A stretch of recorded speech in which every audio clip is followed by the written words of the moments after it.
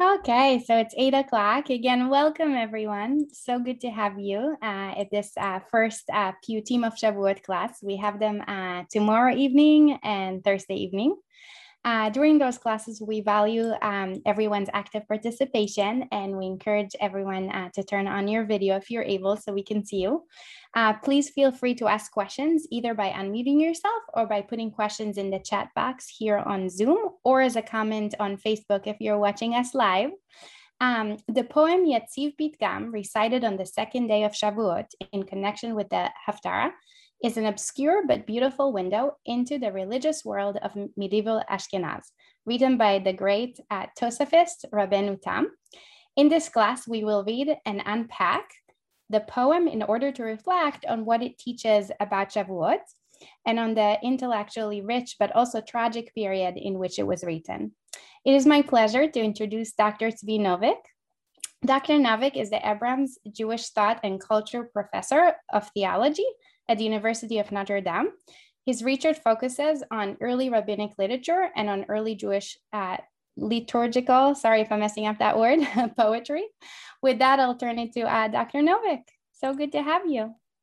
Great. Okay, thank you. Thank you very much, and very nice to be here. Yeah, it's always a little bit odd to be trying to teach a class over Zoom, especially to a whole assortment of students from different places and backgrounds, but we'll try our best. And yeah, let me reinforce that encouragement to participate. I welcome questions, comments.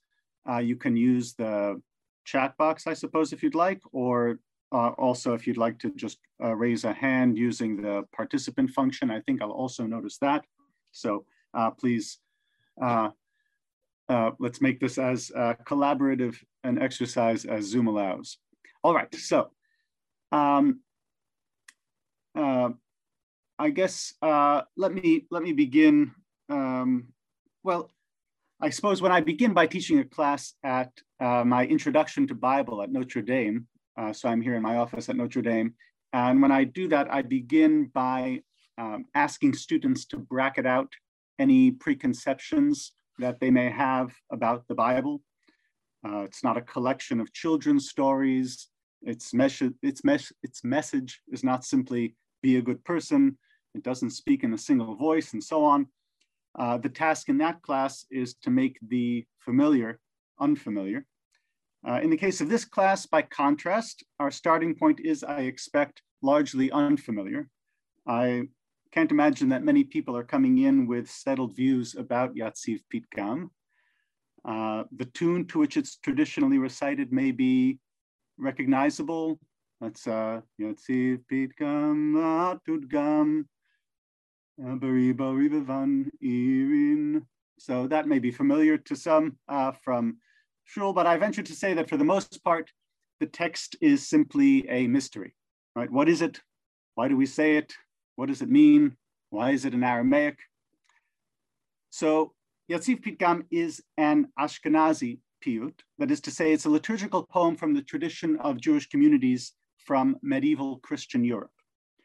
I expect that the field of piyut as a whole may be foreign territory to some of you. In the recent, 300 years, it's been in decline.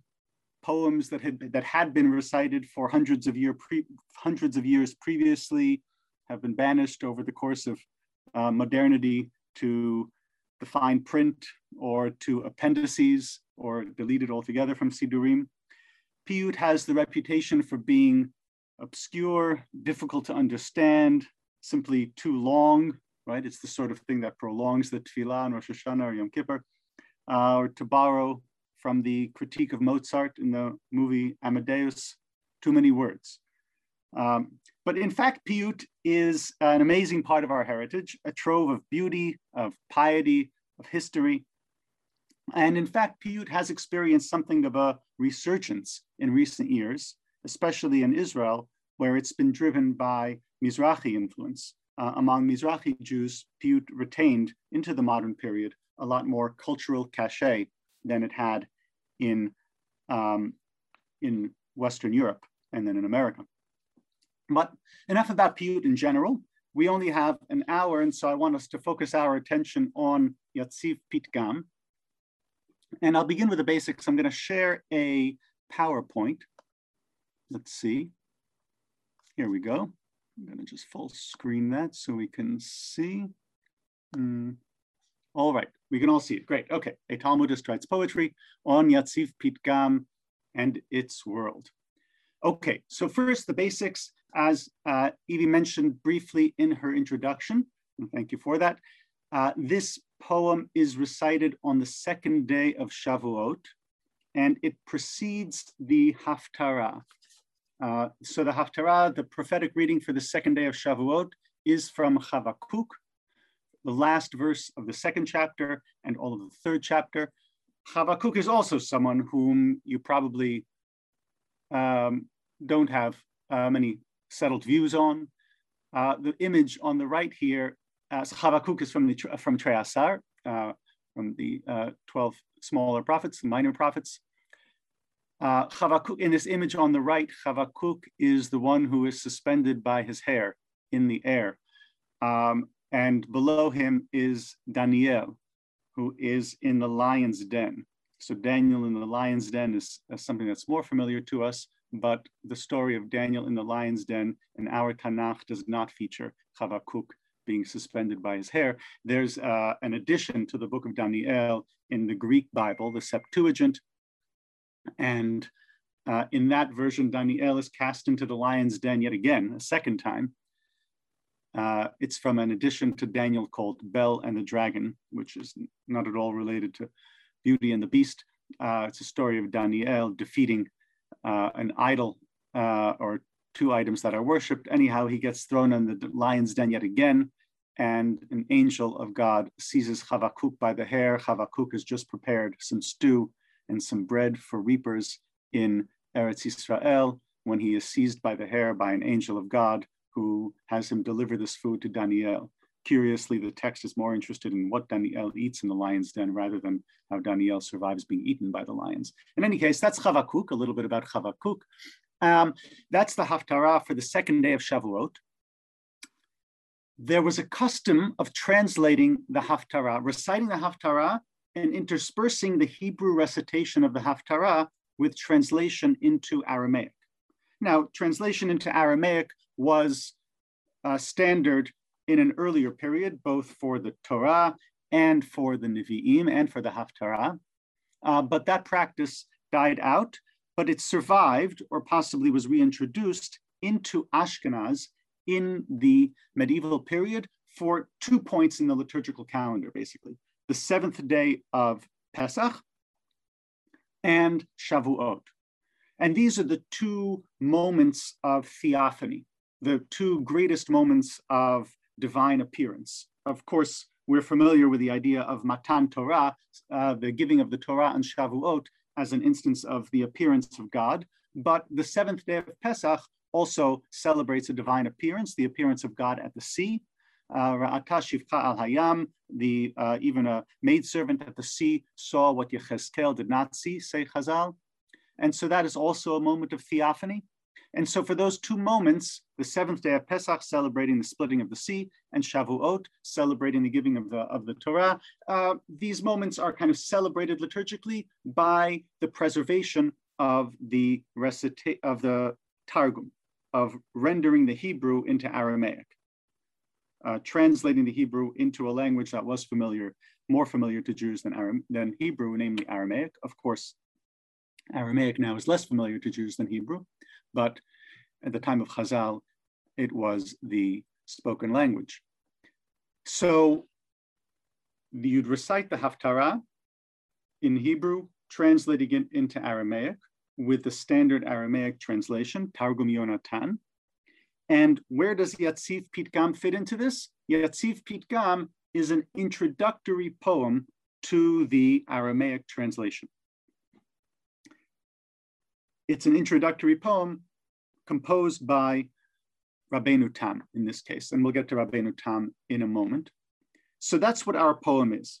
It's a poem in Aramaic itself, and it's in Aramaic because it's introducing the Aramaic translation of the haftarah for the second day of Shavuot. Nowadays, we've dropped the practice of translating the haftarah into Aramaic in public. We don't have that anymore, but we've retained the introductory poem, Yatziv Pitgam. So it's kind of hanging there as an introduction to something that we no longer do. So it's a complicated liturgical setting, in addition to being a complicated poem, but that's all I'll say for the time being about the liturgical setting. Of course, again, feel free, ask any questions you'd like, either in the chat or with a hand raising. All right, okay, so that's the basics of the liturgical occasion. Oh, we do have a hand, so Nathan, please. Did Rabbenu Tam's community say the Targum for haftarah? Yes. So in the medieval period, this was actually the practice. Yes. So they did actually recite the Targum, and there was also a little bridge line in between the introductory poem and the actual Targum itself. But that practice dropped. Thanks. Great question. Yeah. And Sherry. Sherry, I see, did you raise a hand? Oh, no, okay. All right, no problem. All right, okay, so Rabbenu Tam. Rabbenu Tam is actually the subject of a book that just came out literally a couple of months ago by Avram Reiner. And that's the book that you see on the left here about Rabbenu Tam. Rabbenu Tam is a famously combative figure. And this is in particular a book about polemic. There's polemics with other rabbis. So a little bit about Rabbenu Tam. This is Jacob ben Meir, Yaakov ben Meir, called Rabbenu Tam because Yaakov Ish Tam. Yaakov is known as Ish Tam. He lived in the 12th century, and he lived in northern France in a town called Rameru, which still exists. We'll get to the location of that town in a moment. That'll be important. He is Rashi's grandson through Rashi's daughter. And he is a foundational Tosafist. So the Tosafot who occupy the outer margins of our Gemara, Rabbenu Tam is arguably, and it's not such a difficult argument, the most important of those Ba'alei HaTosafot. Okay, so this is a little bit about Rabbenu Tam. And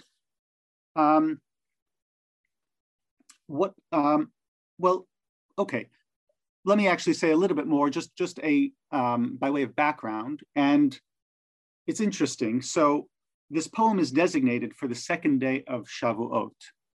And it so happens that maybe the most traumatic event in Rabbenu Tam's personal life happened on the second day of Shavuot. So the map that you have on the right here is of the Second Crusade. And you'll see the red dotted lines starting out from Paris. Those are overland armies of the Second Crusade, crusaders marching from Paris to Jerusalem. And Rameru, Rabbenu Tam's hometown, is 2 hours almost due east of Paris and slightly south of it, exactly on the line of those crusaders. And what you have over here on the left is an excerpt from not from Rabbenu Tam itself, but from Rabbenu Tam's younger contemporary, Rabbi Ephraim of Bonn, describing an incident that happened to Rabbenu Tam during this period in 1146. On the second day of the festival of Shavuot, the erring ones from the land of France, these crusaders, gathered to Rameru and entered the house of our master Jacob, may he live, and took everything that was in his house. And they tore a scroll of the Torah before him, and they took him and conveyed him to the field. And they rendered judgments against him on account of his religion and plotted to kill him. And they inflicted 5 wounds on his head, for they said, "You are the greatest one among Israel. Therefore, let us extract from you the vengeance of the hanged one and wound you, just as you inflicted 5 wounds on our God." The 5 wounds over there being the wounds on Jesus's hands and feet from the nails of the cross, and then also the spear in his side. And his pure soul was close to expiring, were it not for the mercies of our Creator, who took pity on his Torah. There was a passing nobleman, and Rabbenu Tam managed to persuade him, bribe him really, according to this report, to convince these people gathered here to let him go. this individual said he would persuade Rabbenu Tam to convert, but he helped him. This is an event that happened on the second day of Shavuot, and no reason to think that it's connected in any particular way to this poem, to Yatziv Pitgam, but it does provide some context for Rabbenu Tam's life, and in particular the expressions of desire for God's vengeance upon those who deny him, upon the enemies of Israel that are in the poem, as we'll see in a moment, become more intelligible against the background of this and like events that were happening in the lifetime of Rabbenu Tam. All right, and so let's see. So this is the text of it. I just want to describe, by way of prelude, my argument, what my argument is going to be over here. One of the things that makes piyut particularly hard is that it's extremely elusive. That is to say, usually every line and often almost every word of a piyut is an allusion to a biblical text or a passage from rabbinic literature or a passage from rabbinic literature about a biblical text. And this is very different from English poetry, where allusion is only occasionally central to what a poem means. And what I want to claim, and I think it's a novel claim, is that the poem Yatziv Pitgam only becomes fully intelligible when we appreciate the pattern of allusions here. And it is a pattern. Rabbenu Tam isn't grabbing this biblical passage here and that rabbinic text there. Rather, what he's doing instead is offering a poetic commentary of a sort on a single sugya in the Babylonian Talmud. And in that respect, it's really fascinating to read this poem alongside Rabbenu Tam's main work, which is in fact dialectical Talmud commentary. If someone, I'll get to that question in a second, Nathan. Yeah, so if someone kind of wrote a poem about a Talmudic sugya, I think we'd think of this as something characteristically modern, kind of a new way of finding religious meaning in a legal text. But in a certain sense, that is what Rabbenu Tam is doing in Yatziv Pitgam. And that's what I'd like to show as we work through this poem. So Nathan, did you have a hand or no? Yes, it's more of a comment, and you answered it. I was about to ask, so are all these allusions present in the Talmud? And then you answered it could be mapped onto one sugya, and that's very interesting, especially, I'm not as learned as I'd like to be. Was it Rabbenu Tam who is the Baal Tosafist who says that you can fulfill your obligation of learning 1/3 Mikra, 1/3 whatever it is, by just learning the Babylonian Talmud. Right. The Babylonian Talmud itself kind of characterizes itself as kind of mingling all of these things. And so, so we'll see as we kind of work through it. I'm not going to be making the claim that every single allusion in this poem is to this particular sugya, but there is a pattern of allusion to the sugya. There are allusions to lots of other texts too. So yeah, we'll see it kind of worked out as we go. All right, so I'm not going to read the whole text in Aramaic, but what I'd like us to see over here, I am going to read the whole text in my own English translation, but what I'd like us to see over here in the Aramaic before we get to the translation is the form. So first of all, we have an acrostic. If you look at the initial letters of each line, you have Yaakov Rabbi Meir, Yaakov, the son of Rabbi Meir, plus 4 additional lines. So that's the first, but that's how we know that Rabbenu Tam, one of the ways in which we know that Rabbenu Tam wrote it. But you can also see over here that there's a monorhyme, meaning every single line ends with the same syllable, in this case, rin. There are also internal rhymes, Yatziv Pitgam, La'at Udgam. Each line has its own internal rhyme. And then there's also meter. Now, this is something that should be familiar to us from English poetry. In English poetry, the most common meter is iambic, well, classically anyhow, is iambic pentameter, ba-bum, ba-bum, ba-bum, ba-bum, ba-bum. Hebrew poetry traditionally does not have meter. Like biblical poetry, Tehillim, right? There's no meter. The lines are roughly balanced. You have parallel lines that are roughly balanced in terms of the number of stresses, but there isn't a strict syllabic meter. Syllabic meter, the idea of strict syllabic meter only arises in the 10th century in a Spanish context, in a Sephardic context, and it's systematized. Dunash ibn Labrat is the figure kind of particularly closely associated with this. And then it moves over, influences Ashkenaz, and Paitanim, liturgical poets writing in Ashkenaz, under Spanish influence, begin to write metrical poems also. And that's helpful to keep in mind because sometimes we think of Ashkenaz and Sfarad as kind of hermetically sealed off from each other, as separate worlds in the medieval period.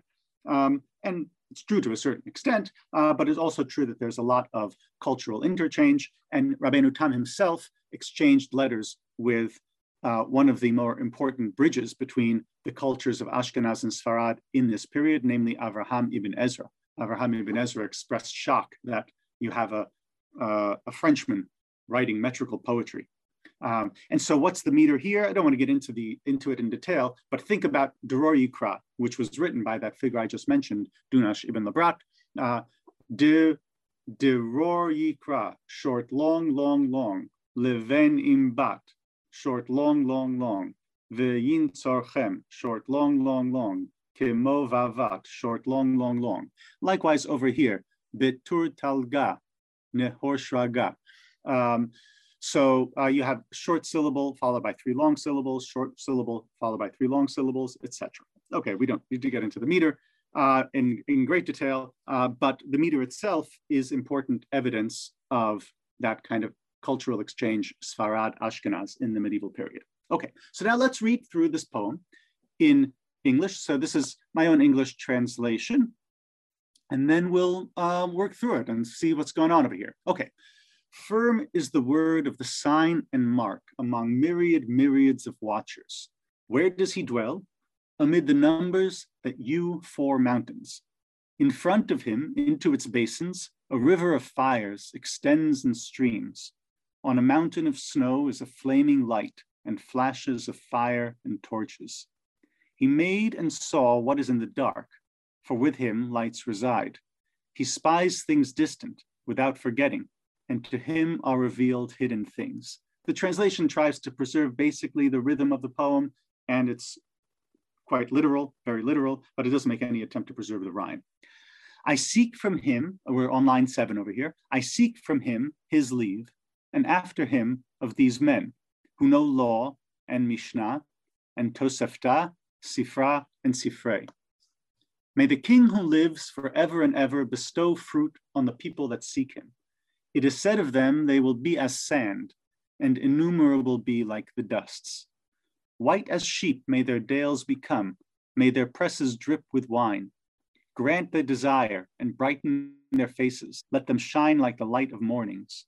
And to me give strength and raise your eyes, see the enemies that deny you. May they be as straw inside a brick, may they be silent as stone, ashamed.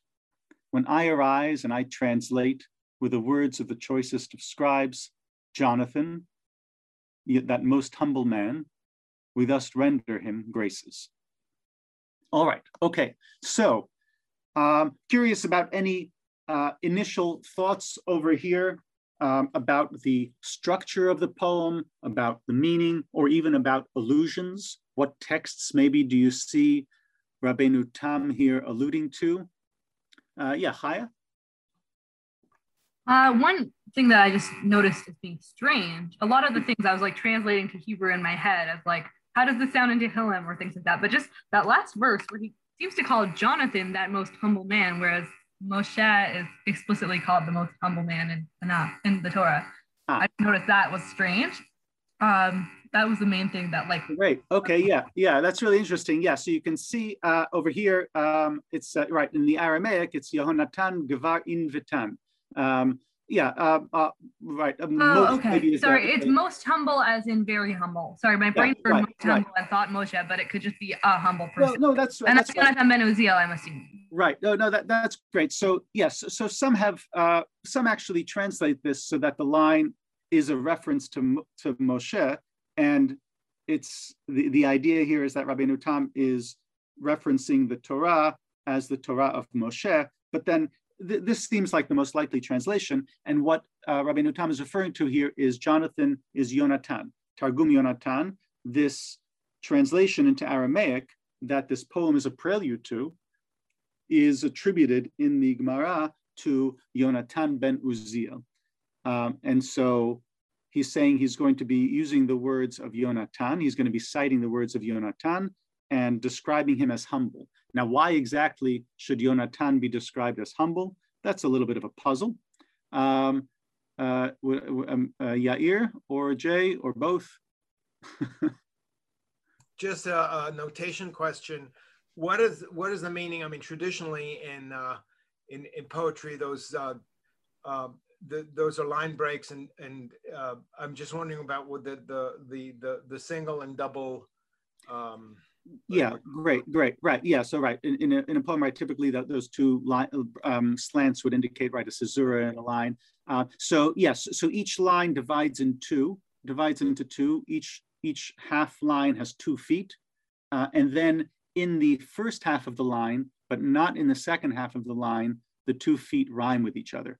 So that explains why you have the first half of the line is divided into 2, whereas the second half of the line is not divided into 2. Great, thanks for that question. But just before I get to your question, Beth, I see your hand. Just about Yonatan, it's one suggestion was made by, this is Yitzchak Meiselis, his edition of Rabbenu Tam's poems. He suggests that Rabbenu Tam is alluding to the Gemara that's where God is angry at Yonatan ben Uziel for translating the Nevi'im into Aramaic, because that makes it more accessible, and the secrets of the prophets then will become more known. And Yonatan ben Uziel responds to God, and he says, you know that lo lichvodi asiti, I did not do it for my own honor, velo lichvod beit Abba, and not for the honor of the house of my father, but lichvodcha, for your honor, God, shelo yirbu machlokot b'Yisrael, so that division, not multiply in Israel, this one understanding the verse this way, that one understanding the verse that way. And so there he is presented as humble in that he says he's done it not for his own sake to glorify himself, but for God's glory. Beth. Yeah, I'm intrigued by the first line. Mm-hmm. What does sign and mark allude to? And also myriads of watchers. Does that occur in Tanakh someplace?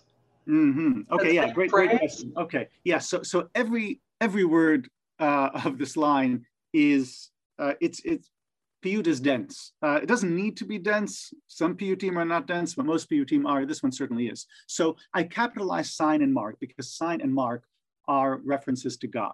So what we have over here is I'll go to the Aramaic, at and dgam. So let's put aside for the moment Yatziv Pitgam, the words Yatziv Pitgam, firm is the word. What does that even mean? But at udgam are references to God. And this is, and ribo rivavan occurs in Daniel. Remember, this is a poem in Aramaic. So the parts of Tanakh that are going to be especially important for someone writing a piyut in Aramaic are Aramaic portions of Tanakh. Most of Tanakh is in Hebrew, of course, but there are parts of it in Aramaic, in Sefer Daniel, in Ezra and Nehemiah.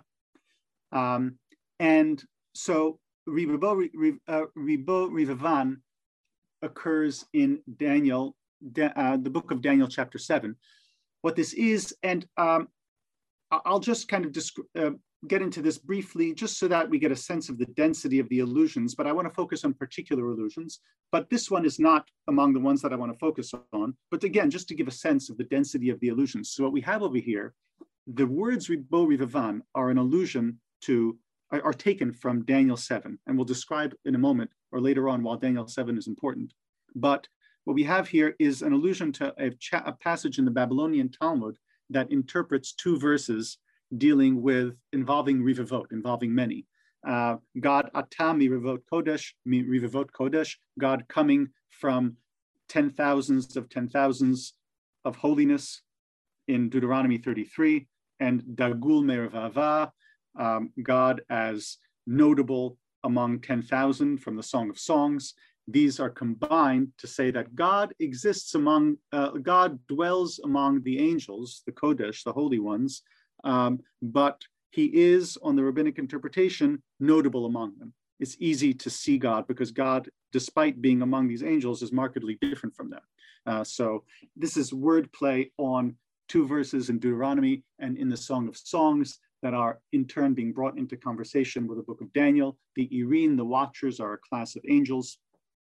So we could spend an hour unpacking each line, but I'm going to praise on that. And if you don't mind, Jonathan, I'm also going to hold off on the question because I do want to make sure that we get to. So I want to kind of work with these kind of first general impressions and questions about Yatziv Pitgam, but to make sure that we get to the key claims that I want to make about Rabbenu Tam's interaction with a specific sugya. Okay, so first of all, what are these initial words? Yatziv Pitgam. I translated it as firm is the word. Firm is the word of the sign and mark. But what does that mean? What is Rabbenu Tam saying? Firm is the word. So Maizelis, whom I mentioned earlier, said firm is the commandment. The Aseret HaDibrot can be translated, what we all know it from Pesach, Asara Dibraya. Right, and so the Dibraya, that's one way of kind of rendering it into Aramaic, but you can also render it as Pitgamaya. So maybe this is a reference to the commandments. Yonah Frankel, the author of a very important scholarly Machzorim, filled with Piyut commentary by him, we'll return to him in a moment or later, he takes an entirely different route because he doesn't really see what that could mean. Why would Rabbenu Tam be talking about the Aseret HaDibrot here, the 10 Commandments? And he says that Yatziv is actually from Tzvi, from the Aramaic word Tzvi, meaning desire. I see. Okay, yes, I see that. Right, we get the chat right. So those of you, if I'm not able to get to the question, there's also the chat to put comments and observations in. So yeah, let me just note that. I just saw we have some comments in the chat. So anyhow, so Yonah Frankel says Yatziv means desirable. And so this is an opening kind of prayer. May the word be found desirable. So Rabbenu Tam is beginning by saying, may my poem be found desirable. So maybe that's what's going on over here. In fact, I think neither of these is correct. If you just search all of rabbinic literature, you'll find one and only one place where the phrase Yatziv Pitgam occurs, and that is in Targum Yonatan, in Yonatan's translation to Jeremiah 46:18. Jeremiah's Yirmiyahu, right? Yirmiyahu, it's in the middle of a prophecy against the Egyptians and the fall of the Egyptians at the hand of the Babylonians. And the pasuk here says, Ki kitavor beharim Carmel bayam yavo. As Tabor among the mountains and like Carmel by the sea, it shall come. Meaning this destruction shall come. And Targum Yonatan translates, Arech mai diatziv pitgama de tavor it beturaya uchkarmela biyama ken yete tvare. Just as the word is firm, Yatziv Pitgama, that Tabor is among the mountains and Carmel is by the sea, so shall Egypt's breaking come. Right, so just as we all know that Har Tavor is among the mountains and the mountain ranges, and Carmel is by the sea, right? Because Har Carmel is by the sea. So it's certain that Egypt's breaking shall come. So it seems that Rabbenu Tam is borrowing the words Yatziv Pitgam from this translation, Aramaic translation of Yirmiyahu.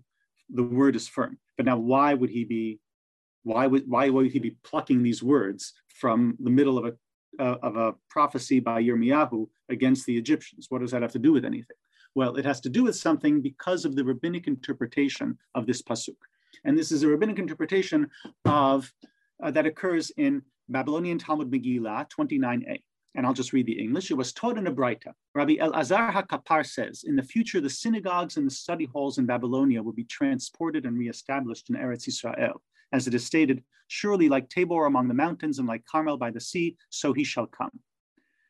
And are these matters not inferred through an a fortiori argument? Just as Tavor and Carmel, which came only momentarily to study Torah, were relocated and established in Eretz Israel in reward for their actions, all the more so should the synagogues and study halls in Babylonia, in which the Torah is read and disseminated, be relocated to Eretz Israel. So this verse is being read not as, the way this verse is being read here is to say that Tavor and Carmel came. What does that mean that they came? Where were they coming from? Where did they go to? So this verse is assuming that at Har Sinai, at the time of the giving of the Torah, all of the mountains wanted to be present, even wanted to be the one on which the Torah was given. And Carmel and Tavor showed up among other mountains. And because they showed up from wherever they showed up at first, God planted them in the land of Israel, from which we can learn, we can infer by a fortiori argumentation, by Kal Vachomer, all the more so will the synagogues and the study halls of Bavel, the Batei Knesiot uVatei Midrashot of Bavel, be transplanted into Eretz Israel, because these are the places in which the Torah is disseminated. So what's going on over here then, coming back to our poem? So when Rabbenu Tam is alluding in our poem to this verse, when he's borrowing the words of Yonatan, of Targum Yonatan to this verse, he is alluding to this passage in the Babylonian Talmud, which is a reference to Matan Torah. And what is he saying implicitly? Firm is the word. So what I want to suggest is that what he's saying implicitly is that he's implicitly celebrating the synagogues and the academies, the Beit Knesset especially, of the exile, including not just Babylonia, but his own Beit Knesset, his own Beit Midrash in Ashkenaz, right? And suggesting implicitly that the Torah study that happens there holds out the promise of redemption. All right, okay, and now how does that claim over here, which is just kind of hinted at in the use of those words, firm is the word. How does that work out in terms of the rest of this passage? Let's just looking at these first two lines. Firm is the word of a sign and mark among myriads of watchers. Where does he dwell? Amid the numbers that you four mountains. So in order to kind of figure out how this implicit claim for the redemptive power of Torah study is working out over here, we need to look at the second line. Where does he dwell? Where does God dwell? Amid the numbers that hew four mountains. Well, what does that mean? What's the numbers that hew four mountains? That's also pretty mysterious. Abigail, you've got a question, yes? I had a suggestion about the four mountains. Yes, please. So the word that he's using is arba'at turin. Is that a reference to the Tur, as in like the precursor to the Shulchan Aruch? Oh, well, that's a great idea. The trouble, though, is that the Tur postdates Rabbenu Tam. So the Arba Turin are in turn a reference to the itself. The words, right? The Tur is the work of the son of the Rush, and so we're talking here a couple of centuries, or after a little more than a couple of centuries after Rabbenu Tam. But that name, that title of his work, is in turn a reference to the four, possibly a reference to the four lines of stones on the breastplate of the Kohen Gadol, or maybe even, I don't actually know, can't say in detail, I don't know all that much about the Tur's logic over there, but maybe even a reference to the passage that I want to look at in a moment. So let's turn to that. Let's return to that. So here's one suggestion. This is the suggestion by Yonah Frankel, whom we mentioned earlier. He is the author of this Machzor, full of all of the traditional piyutim and his commentary to them. And so he, in his commentary to Yatziv Pitgam, he suggests that the reference is to an Aramaic Targum on the Book of Psalms. And in there, there's this tradition about the giving of the Torah, that I mentioned earlier, where all of the mountains want God to give the Torah on them, and God says, no, you're too high, you're arrogant, and God rejects them. And over here, that rejecting is phrased in terms of rendering invalid, it pesilu. which is in bold over there. And that Yonah Frankel sees, it pesilu, he sees over there an echo of it in that second line, the fasilin arba'at turin, who render invalid the 4 mountains. So on Yonah Frankel's reading, the second line should be translated as follows. Where does he dwell? Amid the numbers that rejected 4 mountains. Meaning, where does God dwell? Amid the angels who rejected those other mountains and said, no, God is going to give the Torah on Sinai. And so on this interpretation, the first 2 lines are parallel, right? So you have God who is among myriads of watchers. He's surrounded by 10,000s of these angels called the watchers. Where does he dwell? Ayeh mekom kavodo in Hebrew. Where does he dwell? Among the angels who rejected those other mountains and said, no, God is going to give the Torah on Har Sinai. Now, the trouble with this interpretation, though, it's a nice interpretation. There's definitely some connection to the story about the invalidating of these other mountains, or these other mountains competing to be the ones on which the Torah is given. We already saw a connection with that verse from Yirmiyahu. But the trouble is that this tradition doesn't make any mention of angels invalidating the mountains. It also doesn't mention 4 mountains in particular. So it's very difficult to read amid the numbers that rejected 4 mountains, meaning God dwells amid the angels that rejected 4 mountains, because there's no tradition of the angels rejecting the 4 mountains. It's God himself. Yeah, Ruth. Sorry, but you're on mute. You're on mute is kind of like the mantra of the Zoom effort. Right. So sorry about that. But the word, it's not really numbers, it's minyana, like the minyan. So either it's the 10 dibrot, or it's, I don't know, his minyan of his holy court, something like that. Well, right. So yeah, it's literally the number. The word here in Aramaic is minyana. That's right. His minions, right? I mean, minions not in the sense of like the minions, the yellow minions, or his but the minyan of like davening minion, right? Yes. So exactly right. His quora, his groups. So yes, but what are those groups? Are they angels or are they something else? So in fact, I think it's clear that this is not a reference to the angels. It's a reference to this story.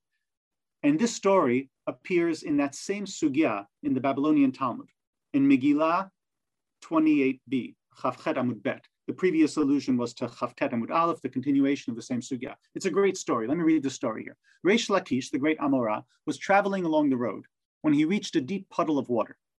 A certain man, right? In Babylon, you had a lot of canals, right? Because irrigation is not you don't have rain, but you irrigate from canals, and so you can see how there'd be a lot of this situation might arise. A certain man came and placed him upon his shoulders, and I'm sorry. Reish Lakish is in Israel, the land of Israel, but it's being told in the Babylonian Talmud, so they may be using their setting, but Reish Lakish is, of course, in Roman Palestine, not in Babylonia. Okay, a certain man came and placed him upon his shoulders and began transferring him to the other side. Right, that's convenient, that's very nice. Reish Lakish said to him, right, so you imagine Reish Lakish being born on this guy's shoulders, and they're crossing this large pool of water, and Reish Lakish is asking him as they cross, he's asking him about his Jewish literacy. Have you read the Bible? He said to him, I have read it. He then asked him, have you studied the Mishnah? He answered him, I have studied 4 orders of the Mishnah. Reish Lakish then said to him, you have hewn these 4 mountains, psalt lach arba'at turin, and yet you bear the weight of the son of Lakish upon your shoulders. Right, you shouldn't be carrying me. You're too learned to be carrying me. So throw the son of Lakish into the water, right? You should throw me into the water. The man said to Reish Lakish, it is pleasing for me to serve the master in this way, right? Nevertheless, I do want to do this. Reish Lakish said to him, if so, learn from me. Reish Lakish saying here, all right, if you're going to carry me, then at least let me teach you a halacha. In this way, I can consider you my student and we can justify the fact that you're carrying me. All right, but here we have this phrase, psalt lach arba'at turei, you have hewn 4 mountains, meaning here it's a metaphor for 4 orders of the Mishnah. The Mishnah is divided into 6 orders. So this man has studied 4 orders. He has hewn 4 mountains. And so I think more likely then, if we go back to the translation, where does he dwell amid the numbers that hew 4 mountains? What is this line saying? Where does God dwell amid the numbers, meaning amid the numbers, the populace of sages who hew 4 mountains, who study the Torah, and first in particular study the Mishnah. And so what is this couplet saying? Again, keep in mind that firm is the word. That firm is the word. The words firm is the word there are an allusion to this idea of redemptive Torah study, right? Firm is the word.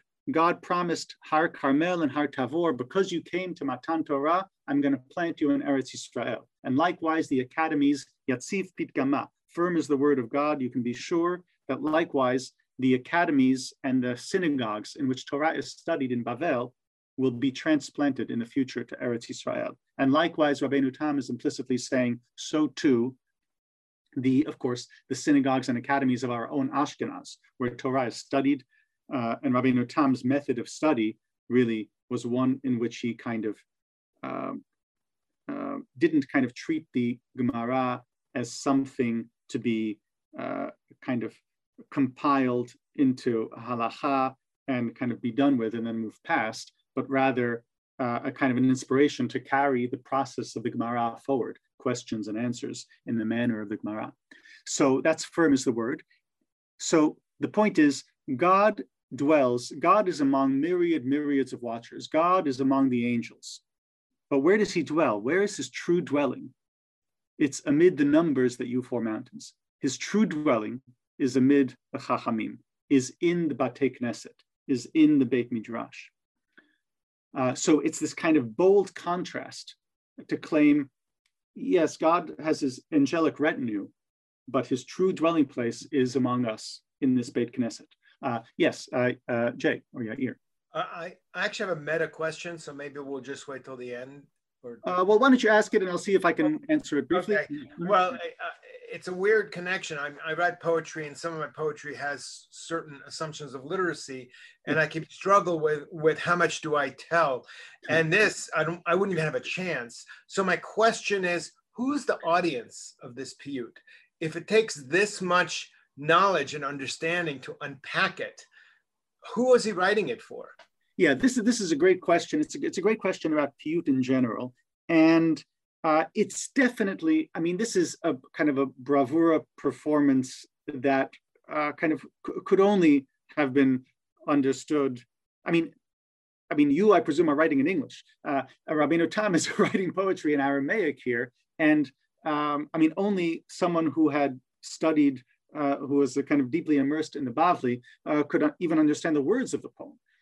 Because he's speaking to an audience that, that would struggle with Hebrew literacy, let alone, not struggle with, but they would acquire Hebrew literacy through Tefillah, through Tanakh, but only advanced students would acquire any kind of serious Aramaic literacy. So let alone all of the allusions, there's the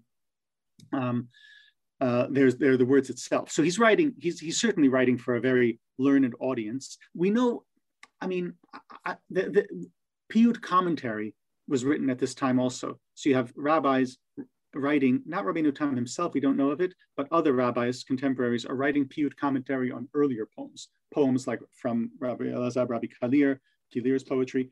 But within, I think it's less than a century, they were already writing commentaries on poems by Rabbenu Tam and others. So it's not like this was ever very transparent. It's not so that begs the question, but that begs a bigger question, which is if he's essentially writing to an elite audience, yes, why did it become part of the liturgy? Right. Well, yes, that is a great question. I suppose, right, the question is who determines the liturgy, right? Is the liturgy really kind of it's popular in the sense that it's recited by everyone, but is it popular in the sense that it's the kind of the product of everyone? And, also Aramaic itself kind of by this period certainly has a patina of mystery in it. It's not a coincidence that the Zohar was written in Aramaic, also kind of because it has the language has a patina of mystery about it. And so incomprehension is not necessarily a bad thing. And tefillah, right, if tefillah is too transparent, I don't know, it's funny, kind of at Notre Dame, sometimes I'm asked to, they have blessings or prayers to open meetings. And occasionally, very ecumenical here, very welcoming of Jews and kind of affirming of the Jewish tradition. And so occasionally I've been asked to offer an opening prayer, and I always feel very uncomfortable praying in English. It just seems too transparent. I'm going to say words that I speak. So I think kind of the incomprehensibility of it could be part of the attraction of it. But also, I mean, we should probably kind of think about the relationship between the kind of the deep learning that's implicit in this poem and the whole idea and the idea that the poem itself is celebrating that learning. And yes, it's true that only the most elite of audience is going to be able to unpack this, but nevertheless, this is the Torah. If you're arguing for incomprehensibility of prayer, you've just saved American Jewry. Well, I mean, of course, this is in modernity. Of course, this has been a major question with reform and reforming of liturgy. Of course, Beth, maybe a quick question, because I want to make sure to get to a couple of other allusions over here. Yep.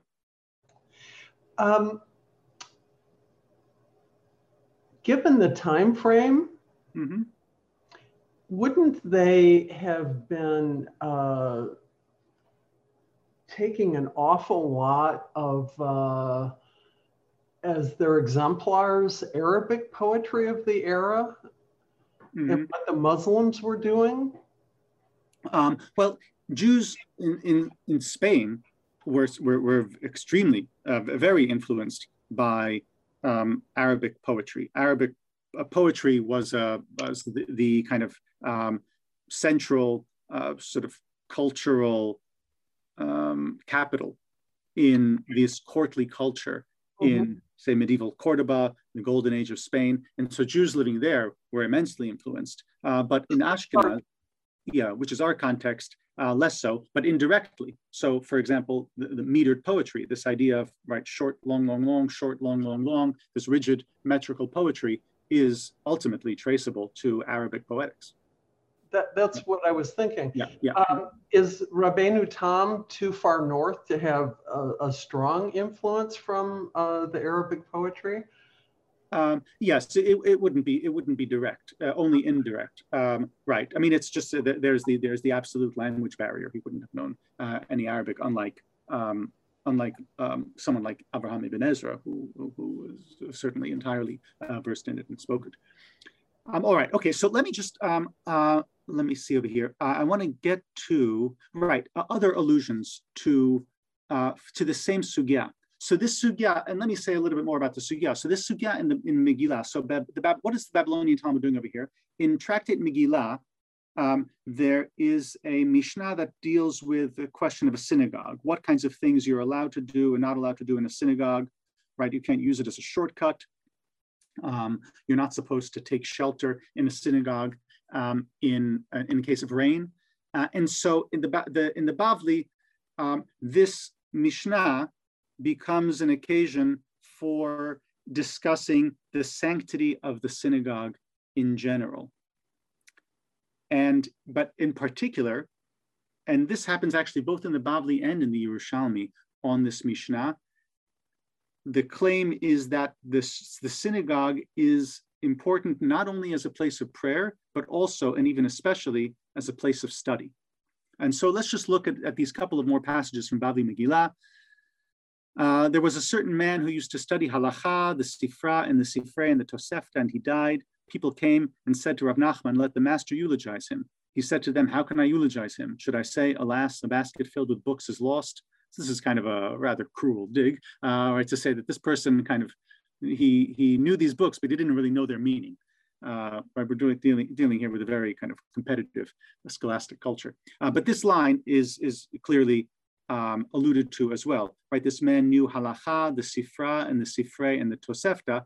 Rabbenu Tam alludes to this in line 8 over here. I seek from him his leave, right? So Rabbenu Tam is asking the permission of God to recite the Aramaic translation of the haftarah. And after him, after seeking leave of God, I seek leave of these men, meaning the sages in the audience, who know law and Mishnah and Tosefta, Sifra and Sifrei. So he's alluding to this other line in the sugya over here. And then in the continuation, it was taught in a braita. Well, okay, I'll just summarize this because I see our time is limited. Right, that the teaching over here is that God joins Israel in exile. He joined them in Egypt, he was with them in other exiles, and he was with them in Babylonia. And so then the Gemara follows up and asks, all right, well, where is God in Babylonia? Where is God? Abaye said, in the ancient synagogue of Hutzal, and in the synagogue that was destroyed and rebuilt in the Harda'ah. God resides in those two particular synagogues. And so Rava says, he interprets Psalm 90. The Psalm says, Ma'on hayita lanu, right? God, you have been a dwelling place for us. What is that dwelling place? It's the synagogues and the study halls. And Abaye said, initially I used to study Torah in my home, and I only prayed in the synagogue. But then I heard this interpretation, Hashem ahafti ma'on beitecha. Lord, I love the habitation of your house, ma'on. And so then I turned to study Torah in the synagogue. And so there are these two interpretations of ma'on, the word ma'on, dwelling, as a reference to the synagogue, and specifically the synagogue as a place of Torah study. And that's, again, alluded to by Rabbenu Tam. Where does he dwell? Or in Aramaic, ane, ane. Where is his an? Ayin nun. Where is his an? Ayin nun. Ane, ana. And that, I think, is an allusion to the ma'on, the dwelling that Rava and Abaye interpret as references to the synagogues in Babylon, in Babylonia and Bavel, where Torah should be studied. And so what do we have over here? So we have then this piyut, and we've really, I mean, the allusions to the sugya in Bavli Megillah are concentrated in the first 2 lines and in the 8th line, but they really structure the poem as a whole. The point over here then is that God's true dwelling place is among us when we study Torah, and especially when we study Torah in the synagogue, as we are doing when we recite the Aramaic translation, when we study the haftarah and translate it into Aramaic. And there's a redemptive power to that. That is what is going to redeem us and to bring us to the land of Israel. And you can look, by way of conclusion, just look at the similarity here between lines 3 and 4 on the one hand and lines 11 and 12 on the other. So God's dwelling place is described, and these lines in lines 3 and 4 are almost directly taken from Daniel chapter 7. In front of him into its basins, a river of fire extends in streams. On a mountain of snow is a flaming light and flashes of fire and torches. And what is the future going to look like for Israel, led by these sages? This is line 11 and 12. White as sheep may their dales become, may their presses drip with wines. Grant their desire and brighten their faces. Let them shine like the light of mornings. So he envisions a future, and this is based on the Aramaic translation to the bracha for Yehuda, Chachlili einayim miyayin ulven shinayim mechalav. But we have here again the whiteness, white as sheep. We have here the shining, brighten their faces, let them shine like the light of mornings. And so we have here a certain similarity between the very throne room of God with its mountain of snow, its whiteness, and its bright and flaming torches, and this future that's envisioned for Israel, and in particular, Israel as led by these sages, which has mountains that are white as sheep, white with produce, white with the wool of sheep, and faces shining like the light of mornings. So, in sum, we can see in Yatziv Pitgam a kind of poignant sort of theology of exile. Right? The poem is implicitly suggesting God's true home is not among the angels, rather it is wherever Israel is, and especially wherever they study Torah, and especially the Beit Knesset, insofar as it is a place not only of tefillah, but also of Torah study. All right, so I know Zoom is challenging. The hour is relatively late, so I don't want to overstay my welcome. So I'm going to pause there, stop there. I hope I've given a sense of the density of this piyut, but also its beauty and its theological significance, and then also this more kind of innovative claim that Rabbenu Tam is sort of